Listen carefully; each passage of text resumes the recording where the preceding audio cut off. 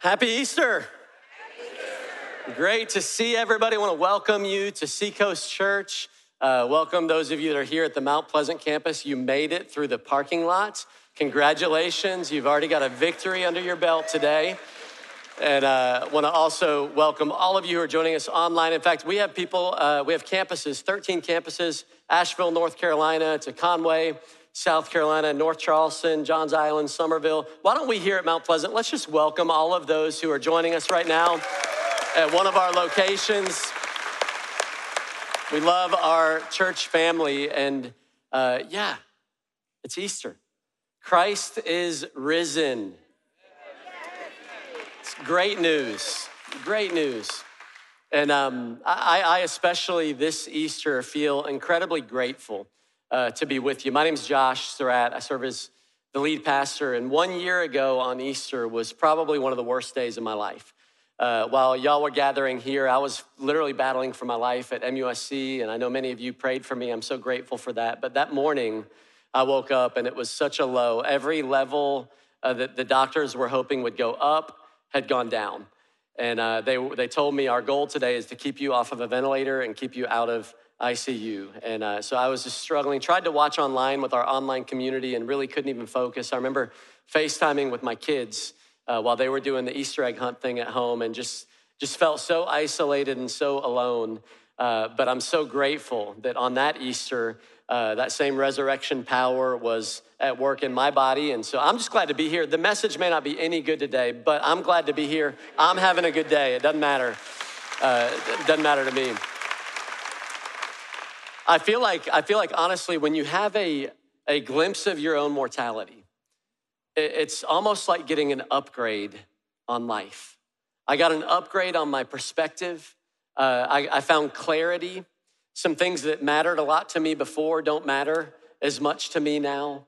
I try not to take anything for granted today. It really does feel like an upgrade. Do any of you guys love upgrades? I'm a big upgrade fan. You can give me just about any kind of upgrade. I'll take it. The airline ones are the best. Every now and then I'll get an upgrade to first class. I'm way too cheap to pay for first class, but every once in a while I'll get one. And it was about 7 years ago or so, my son and I were going on our very first ever father-son trip. We were going to New York City, and that morning I got a notification from Delta that said, "Hey, congratulations, Mr. Surratt, you've been upgraded to first class." I'm like, man, this is amazing.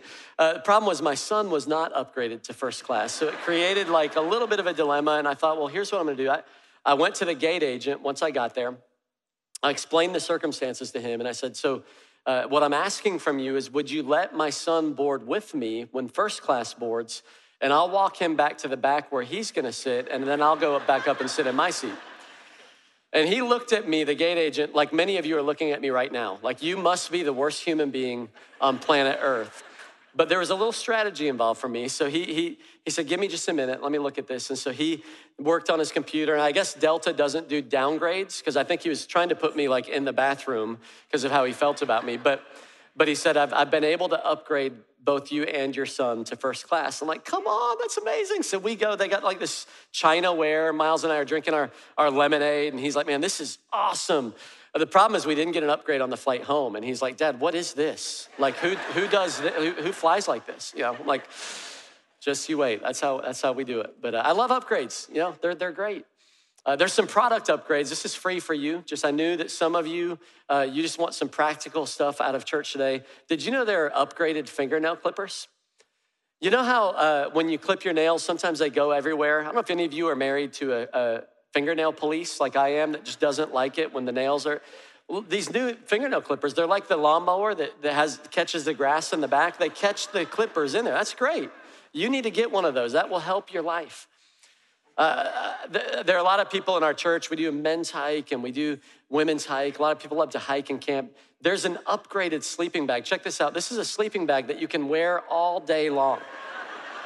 It's like Snuggie meets sleeping bag. You get to wear your bed all day long. I love that. That's an upgrade. You should get one of those. Upgrades, just take what's kind of a normal or acceptable deal and it just makes it better. And I'm an upgrade fan for sure. Well, you know, I was thinking about the resurrection. And the resurrection of Jesus, when Jesus rose from the grave, Not only did it fulfill all of these prophecies and was it the significant moment in human history, it was almost like an upgrade for all of humanity that was available for all of humanity. They now, we use dating in our world calendar system as AD and BC, right? It changed everything in humanity. And here's my thought today is I know that you know the story. Nobody came to church today wondering, I wonder how the story ends today. Like it's kind of like going to a movie and you already know how it ends. But here's the thing. Many of us, we have celebrated Easter maybe for years, but have you experienced the power of the resurrection and what's available to you and me as an upgrade? Because Easter offers an incredible upgrade opportunity. Look at what happens in Romans 8:11. This is Paul, and he's explaining it, and he's telling people, hey, I want you to understand that the Spirit of God who raised Jesus from the dead lives in you. And just as God raised Christ Jesus from the dead, he will give life to your mortal bodies by the same Spirit living within you. The resurrection is a huge deal. I mean, Jesus wasn't the first person to die on a cross. He wasn't the first innocent person to die. He wasn't even the first person to die for people that he loved, but he is the only person who predicted his death and predicted his resurrection and then did it, came back from the grave. I don't know about you, but I'm gonna follow somebody who predicts their own death and resurrection and then follows through on it. It's a big deal, but it's also a big deal to us. That same power that raised Jesus from the dead, there's a life that is available to us where we can actually experience the resurrection power. So I want to look at the story today, and we're going to look at three different angles of it, three different perspectives, and there's some upgrades that are available to us. The story in Luke 24, and one of the accounts, the women show up, they've got their burial spices, they're ready to basically do for Jesus what they couldn't do for his body on the night he was crucified because of the Passover. And they show up to the grave, and Jesus isn't there. And they're bewildered, they don't know what's going on. There's some angels that are in the tomb. And in verse 5, it says, in their fright, the women bowed down with their faces to the ground. And the men asked them, why do you look for the living among the dead? He's not here. He is risen. Remember how he told you while he was still with you in Galilee? The Son of Man must be delivered over to the hands of sinners, be crucified, and on the third day be raised again. And they have this moment of clarity. It says, then they remembered his words. And their experience of the risen Jesus changed everything for them. I think that's an interesting question that the angel asked. Why are you looking for the living among the dead? They really weren't looking for the living among the dead. They were looking for the dead among the dead. But the question, I think, resonates with us today, doesn't it? Have you ever looked for life in dead places? Maybe you've looked for meaning or purpose or fulfillment in something that couldn't provide it, maybe success or finances or even a relationship, and you realize, wow, there's no life there. Maybe you've tried to find escape from the burdens that you carry in life, the fear, the anxiety, and you've looked for life, you've looked for peace in places, maybe substances or habits that have only led to more death and more destruction. Why are we looking for the living among the dead? There's a better way. There's an upgrade. So three resurrection upgrades. The first one is this one. The resurrection upgrades our doubts into trust. Our doubt into trust. I wonder if there's anybody here today who's struggling with doubt. Maybe you struggle to even believe whether this whole thing is real. Maybe somebody brought you to church and you're sort of doing it to make mom happy or whatever, but you're kind of like, I don't know what to make of this whole thing. I'm not sure. And I would just encourage you, if you're there, study the resurrection, not just the biblical accounts, but the historical accounts, because that's the thing that matters the most. If Jesus really did raise from the dead, then you can't ignore him. You can't ignore the claims that he made. And I'm not here to try to talk you into that. You're in a good place a safe place if you've got doubts. Maybe you're doubting God's plans for your life, your future. Maybe you've wondered if your best days are behind you or if there's still purpose or fulfillment for you in the future. Some of us, maybe we're struggling with a health issue, a diagnosis, and we want to believe that Jesus can still heal today, but we have our doubts, we have our questions. It's okay if you're in that place. But the empty tomb can help us get from a place of doubt to a place of faith and trust. And there's a story that happened among us, some Seacoasters, that happened just a few months ago. And I want you to see this, and I hope that it will encourage you and build your faith. Take a look at Kevin and Amy's story. Hey, Amy, this is Ted Melcher. Hey, Amy, it's Liz. Hey, Amy. I just wanted to call and let you know I heard what happened, and we just want you to know that we are here for you, we are praying for you, and just know that you're not walking through this alone.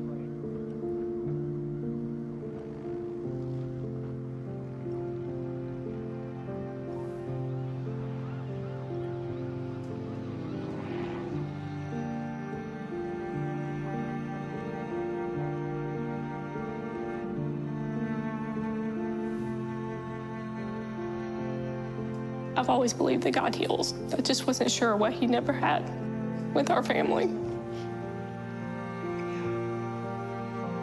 It's hard even when you know someone has a really bad diagnosis. It's still really, really hard to see them go through that. Kevin and I had both lost our moms. He'd lost his brother, and I had lost my sister, and this was all within a 4-year period. I can't even remember if it was my youngest or my oldest. They said, God doesn't heal, In my heart, I didn't have any evidence to refute what they were saying.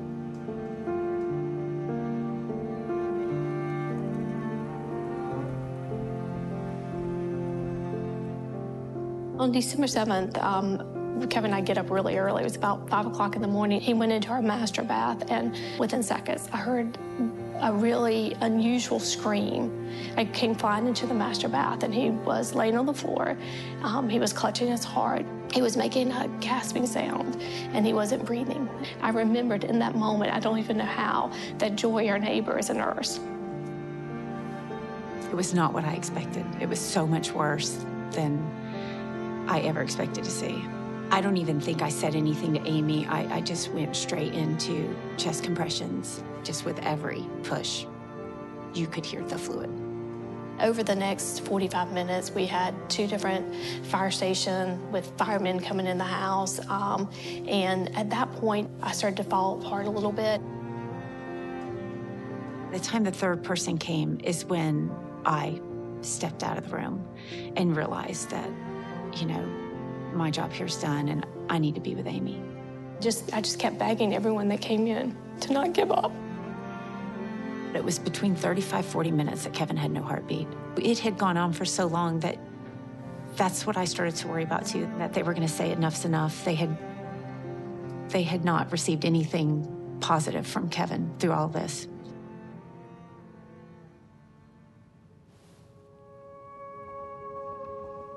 They ended up shocking him 6 times. But at the end of the 6th time, they finally got a pulse. And she heard that on the monitor. And she's like, they've got a pulse, they've got a pulse.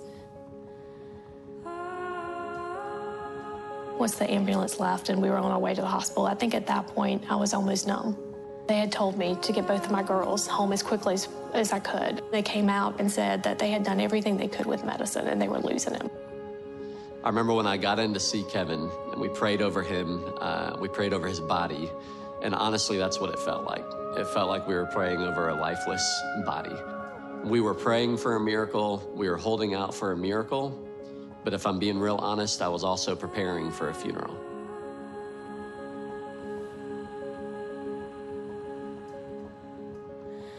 Once I realized how serious it was, and probably the first day or 2, just trying to, get through each day, there was a chapel right there off the ICU. And I had gone in there and I had prayed on my knees.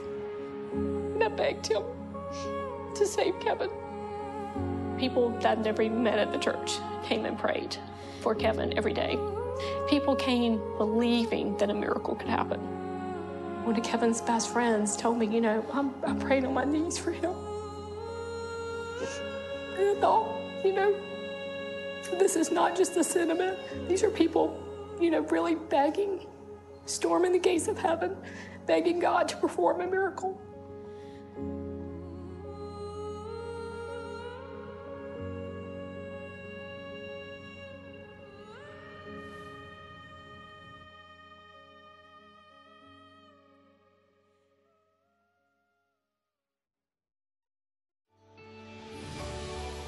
When I woke up and was talking with the cardiologist who was informing me as to why I was in the hospital, one of the statements that he made was, not only was I the sickest person in the hospital, but I was also the sickest person in all of the state of South Carolina.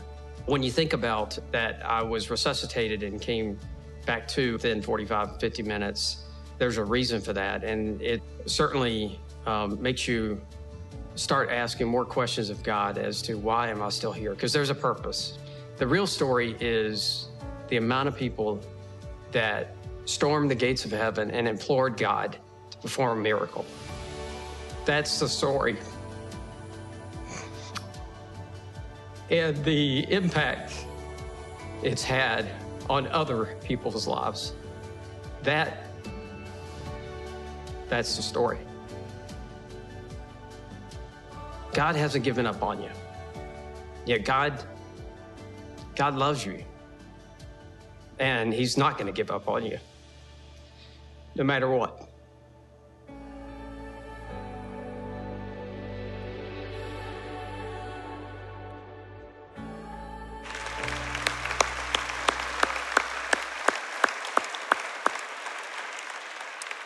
I want to share that story with you because I know that there are some who are here today and maybe you've given up on the hope that God can heal, and we've seen it happen time and time again. And the power of the resurrection, again, it doesn't mean there was no doubt. You see it in the story. There was doubt on my part. There was doubt on her part. But there was also a glimmer of trust and hope. And the Bible says we just need a little bit of faith. And I'm hoping that some of us will leave today with just a little bit of faith, because if you're like me, I've prayed for a lot of people whose story didn't end up the way Kevin's did. I've prayed for a lot of people who didn't come out of the hospital. And so what happens is over time, you begin to pray through a lens of your own disappointment and your own experience, and you begin to doubt whether God can or not. But because Jesus came out of the grave, listen to me, 40 minutes is a long time to go without a pulse. Jesus went 3 days without a pulse. And that same power is still alive and at work today. So I'm gonna stop praying through the lens of my disappointment or my own experience, and I'm gonna start praying through the lens of an empty tomb and a God who still has the power to heal today. And if you need a little bit of that faith, there's some of it among us today, and you're gonna have an opportunity today, if you're struggling, maybe you're sick, to be prayed over and to believe that. And listen, why do some people get healed and some people don't? I wish I had an answer for that. I wish I did, but here's the reality of Easter, is that Jesus died on a cross to take all of our sin and all of our shame.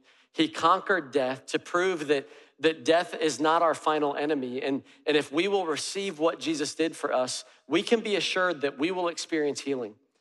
Maybe it will be a supernatural healing like we saw with Kevin and like we've seen in many, many people's stories here at Seacoast. Maybe it'll be a medical intervention, which again, I think about Joy. Thank God for that nurse who was there to provide medical treatment. And oftentimes God does that. But if not, we're assured the healing of heaven as believers. And so ultimately, it's got to be about more, because everybody that Jesus healed in the Bible, guess what? They all end up dying again, right? These bodies that we have are temporary. There's a longing within us for eternity. The Bible says that God has planted eternity in the human heart. We know it's not right. We know there's something wrong about it. But because of what Jesus did in overcoming death, we can live with the assurance of eternal life that we can begin to experience here. And so if you're here and you have doubts, again, welcome to the family. We all have some doubts. I love the story of Thomas. Some of you have been in church for a long time. Some of you haven't. But most of you know what Thomas's nickname was. Tell me, what was Thomas's nickname? doubting Thomas. That's really not fair. He had some doubts, but here's what happened. Thomas was one of the disciples of Jesus, and after Jesus resurrected, he showed up to a gathering of the disciples. And he showed up in his resurrected body, and he revealed himself to these disciples, and they were all excited. But guess what? Thomas didn't show up to small group that night. He chose a really bad day to skip small group, so he didn't see Jesus. And they're all telling him about Jesus, and he's raised from the dead. And Thomas was just super honest. And he said, you know what? I don't believe it. I don't. And I'm not going to believe it either. Until I see Jesus with my own eyes, and I see the nail marks in his arm, I'm not gonna believe. And guess what? God wasn't intimidated by Thomas's doubts. God wasn't mad about Thomas's doubts. In fact, a little bit later, Jesus showed up again, and this time he saw Thomas, and he said, Thomas, I want you to come here. I know where you're at, and I don't know where you're struggling. I want you to see the nail marks in my arms. And as soon as Thomas came face to face with the resurrection, the reality that Jesus was alive, it changed everything. And he did what the only appropriate response is. And he said, my Lord, my God. Jesus, I believe. And Jesus said something to Thomas that really is relevant to us. He said, Thomas, because you've seen me, you have believed. But blessed are those who have not seen and yet have believed. Guess what? That promise is for us. That for those of us that haven't seen him with our own eyes, but we've heard the story and we've experienced him in our lives, and we've chosen to move past our doubt to say, you know what, God, I don't understand it all, but I trust you and I believe you. There's a special blessing reserved for us. And so again, where are you struggling with doubt? I'm praying that you'll experience an upgrade this weekend, that you'll experience the reality of the resurrection, and that you'll walk out of here with a little bit more faith and a little bit more belief. Second upgrade takes us from distortion to truth. From distortion to truth. Distortion is the act of twisting or altering something out of its true, natural, or original state. In other words, there's a little bit of truth, but then there's also kind of this distortion that changes a little bit. And guess what? That's the enemy of your soul. That's his native language. He loves to lie to us. John 8:44 says, he was a murderer from the beginning, not holding to the truth, for there is no truth in him. When he lies, he speaks his native language, for he is a liar and the father of the lies. And here's, because of the resurrection, the enemy has no power over you anymore. Jesus took all of that away from him. The only thing he has is to get us to believe things that aren't true, because if we do, we'll begin to live as if they are true. And that's his only tactic that he has against us. It's almost like an Instagram filter. You guys know Instagram filters? Any of you use those? If so, you should go to the cross really right now. They kind of take your picture and they just make you look a little bit better. They take away the shadows beneath your eyes, and they fix your skin blemishes. And I found actually an Instagram filter. This is the Brandon Lake hair Instagram filter. Brandon, come on, man. I'm struggling a little bit in the back, and so just kind of makes you look a little bit better, right? But here's what the enemy does, is he does the opposite of that. He takes something that may be true, maybe something that you've done, a mistake that you've made, and he distorts it to get us to believe that we're gonna be defined by that. Because if he can get us to believe a lie, we'll live as if it's true. My Instagram actually I had a fake account that was made, and it looked a lot like my Instagram. My deal is at Josh Sir, and this one was at Josh Sir with just a little underscore after the R. All of the pictures were the same. It looked like me. And so what they did is they set up this account and they began to follow a bunch of people who go to the church. And once you followed them back, or they followed you, they send you a message. Because if they can get you to believe that you're me, they would leverage any trust that we've built up over the years, and they tried to use it for their gain. And so they would say, hey, beloved, God wants to bless you. Would you consider giving a gift to this orphanage in Africa that actually doesn't even exist? And some people believed that lie, believed it was me, and ended up giving to this orphanage. They took advantage, and that's what the enemy does. He gets us to believe. By the way, just this is free.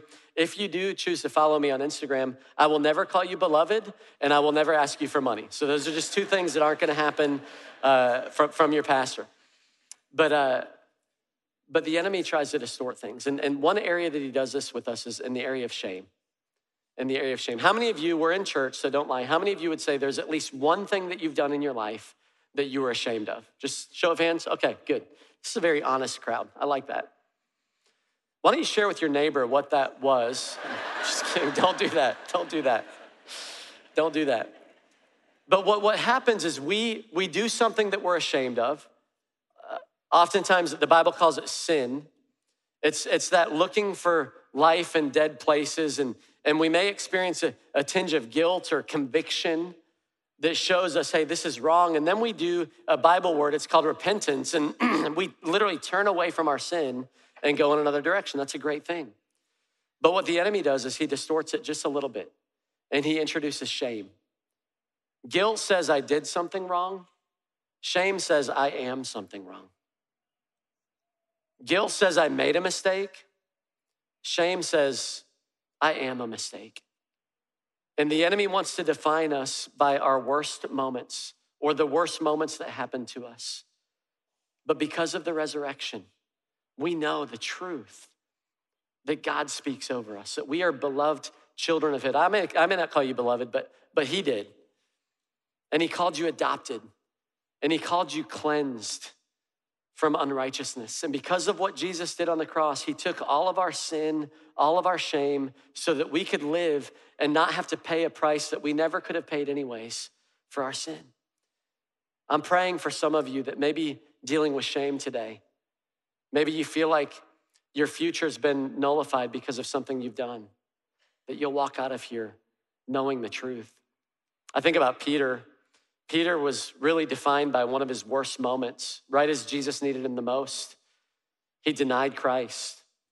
Jesus is being crucified, beaten, humiliated. And some people come up to Peter and say, aren't you one of his followers? And within earshot of Jesus, he says, no, I never knew him. I can't imagine how much shame he must have felt over that. Somebody that God had already told him that he was going to be a significant part of building the church. He had to assume that those plans were done. But I love in Mark, which is actually the gospel that's spoken through Peter. Most scholars think that Peter dictated this gospel to Mark. Adds a detail that no other gospel tells. Look at this in verse 7, chapter 16. The angels told the women, but go tell his disciples and Peter. And Peter, I love that. That they knew that he had to be experiencing some level of shame. He had to have wondered if he was still even considered one of the disciples after what he had done. But God went to great lengths to make sure he knew, hey, and when I say the disciples, Peter, I'm still talking about you. And so he said, I want you to tell them to meet Jesus up in Galilee. And Jesus takes a moment with Peter to say, hey, do you love me? Those plans I spoke over you, they're still in play. I still want you to feed my sheep. And just a few weeks later, Peter would preach a message and 3,000 people would get saved in Acts chapter 2. And we are still living in the wake of the obedience and the plans and the purposes that God had on Peter's life. And if Peter didn't get canceled because of his sin and shame, you don't get canceled because of yours either. That's the good news of the resurrection. One more thing for us. One more upgrade. The resurrection upgrades our doubt to belief and trust, the distortion to truth. The resurrection also upgrades our distraction into focus. Man, we live in a distracted culture, don't we? Someone once said that if the enemy can't make you bad, he'll make you busy. And we are so distracted in our culture, distracted by the pursuit of success, distracted by maybe the news. One of the gifts that I had after I got sick, I decided, you know what, I'm gonna turn my notifications off on my phone. And guess what? Bad stuff still happens in the world, and I still don't have to solve it all, but I also don't carry the weight of it. Nobody's coming to me saying, hey, Josh, would you fix this? And it's just a better way to live. Distraction-free. We get distracted by our phones. Some of us get distracted in our own grief and sorrow. There's a woman named Mary Magdalene. She was a close friend of Jesus, follower of Jesus. And she encounters the risen Christ, but she was so distracted in her own grief that she couldn't see him. And in John 20, verse 14 through 16, it says, at this, she turned around and she saw Jesus standing there, but she didn't realize that it was him. She didn't realize it. And he asked her, woman, why are you crying? Who is it that you're looking for? And she assumed that he was the gardener, and she was like, what did you do with him? If you've carried him away, tell me where you've put him, and I'll go get him. And then Jesus said to her, one word, Mary, her name. Something about the risen Christ saying her name broke through the distraction and allowed her to take her focus off of her grief and back onto the risen Christ. She turned toward him and she cried out, Rabboni, which means teacher. Everything changed for her because of the risen Christ. She was so distracted by her own grief and sorrow that she didn't realize that she was in the presence of the risen Christ. Some of us today, we've been distracted, maybe by our own sorrow. And I want to assure you that because of the empty grave, because of the resurrection, his presence is with you everywhere you go. You're in the presence of the risen Christ today. And just like he called her name, he knows yours too. And he knows where you're at. And he wants to speak your name. Get your focus back. Ultimately, the upgrade is from death to life. See, the result of experiencing the risen Christ is that we don't have to look for the life in those dead places anymore. Jesus came to give us life. The enemy wants to steal, kill, and destroy. That's John chapter 10. But Jesus said, but I've come to give you life and life to the full. I want you to really live. I don't want you to sleepwalk your way through this life that we get. I want you to experience life. But some of us, we've heard it, we've celebrated it, but it's like, how do I access that life? I was thinking about that when 2-3 weeks ago, I was going to pick up my son from soccer. My daughters were in the car with me. We stopped by the gas station to get him some Gatorade. And I left the car running. The girls were in the car. I went inside to go get some Gatorade. And the girls decided to come in with me, which was fine. They wanted something to eat too. So I got them all something. And one of my daughters, because she's responsible, she decided to lock the car when she went in. Like, oh, the keys were in the car. And so I'm locked out. Now I'm late. And my wife was out of town that week and she had the other set of keys. And so I'm like, what do I do? And so I do what we do when we're locked out of our car, right? I started to look into the windows as if there's some other way to get into this car that I just hadn't thought of yet until this moment. And I'm looking in there and I can see my keys and I can see my phone. I can see my stuff. It's my car, but I can't access it because I don't have the keys. And then I remembered that I have OnStar. I've always wondered, why do I pay for OnStar? Maybe they can help in this moment. And so I borrow somebody's phone and I call OnStar and they look up my account and they're like, yeah, Mr. Surratt, we've got you in here. We can take care of you. We can unlock the door, which is scary. What else can they do if they can unlock the car? But so I'm looking in here and listen, I don't know how it works. I still don't know how the technology works. I don't understand it, but somehow they were able to give me access to my car with this technology that I don't understand. We're pulling on the doorknobs and all of a sudden it unlocks and I can get the keys and it's amazing. And I can't help but think that there are some of us that are here today. And it's like, yeah, I hear you talking about the presence of God and the peace of God and the power of God, but I don't know how to access it. I don't know how to really experience that. Again, maybe you've celebrated it, but you haven't experienced it.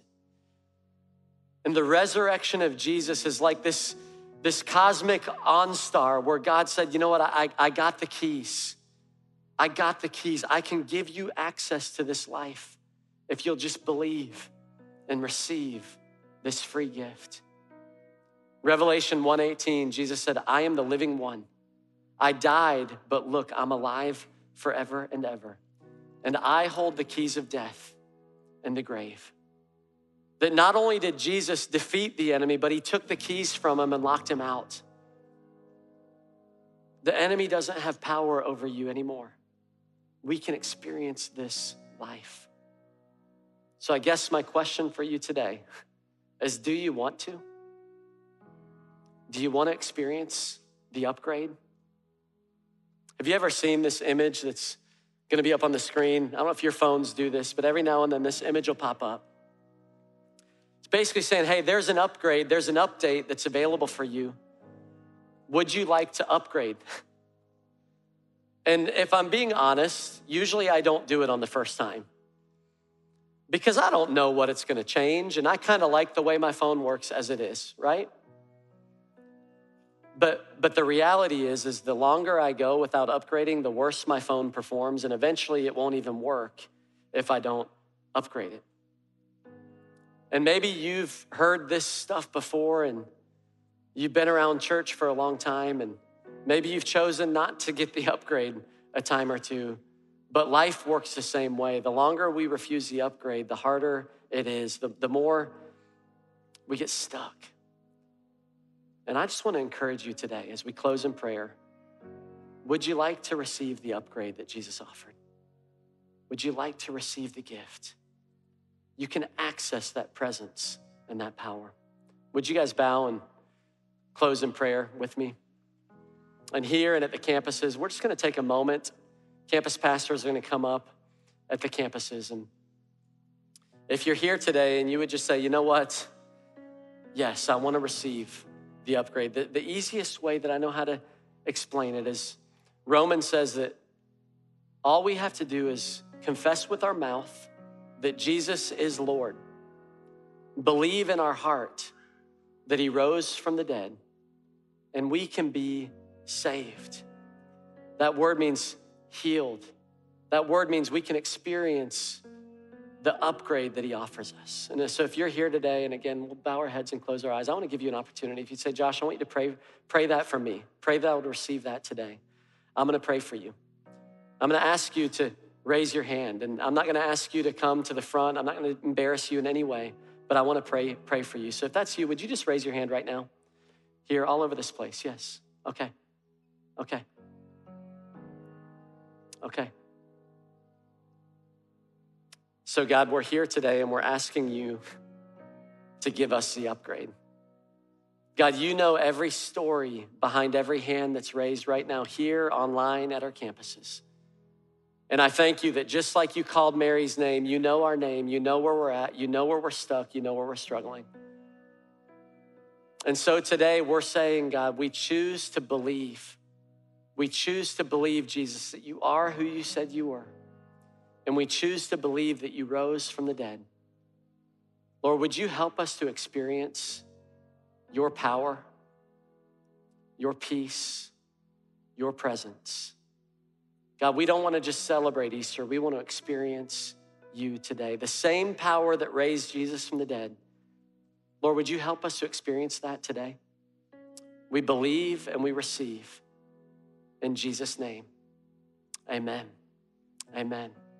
Listen, just like I don't have to understand all the details for how OnStar works in order to experience the benefits, you may not understand all the theology. That's okay. It's as simple as saying, I'm choosing to believe today, and I want to receive. And God's going to take you on a journey of living this life that he's called you to live. We're going to respond to him today. And if you're new at Seacoast, this is just a few minutes in our service. We're almost done. But we're going to just ask the question, God, what are you saying to me today? And then what are you going to do in response? A lot of us are going to go to the crosses, and the crosses here at Seacoast, we've got some paper and some pins. And if there's anything that you came in today carrying, maybe a burden, maybe some shame, it could be doubt. If there's anything that you're carrying today that doesn't belong with you, it belongs on the cross. Jesus already paid for it. Take it back there and put it on the cross today. Say, I'm choosing not to leave this place with the same thing that I carried in. And I'm praying that as you do that, that God's gonna just meet you in that moment, fill you with his peace, fill you with his presence. Some of us are gonna come and take communion. There's communion here. By the way, we upgraded communion this weekend. It's the real bread. We got rid of those little, come on. Homeboy hadn't had a lot of carbs lately, so I'm like, I'm gonna eat that bread and it's gonna be good. But you don't have to be a member of Seacoast Church to take communion with us. You just have to have said yes to Jesus, have said yes to the free gift of salvation that he offers.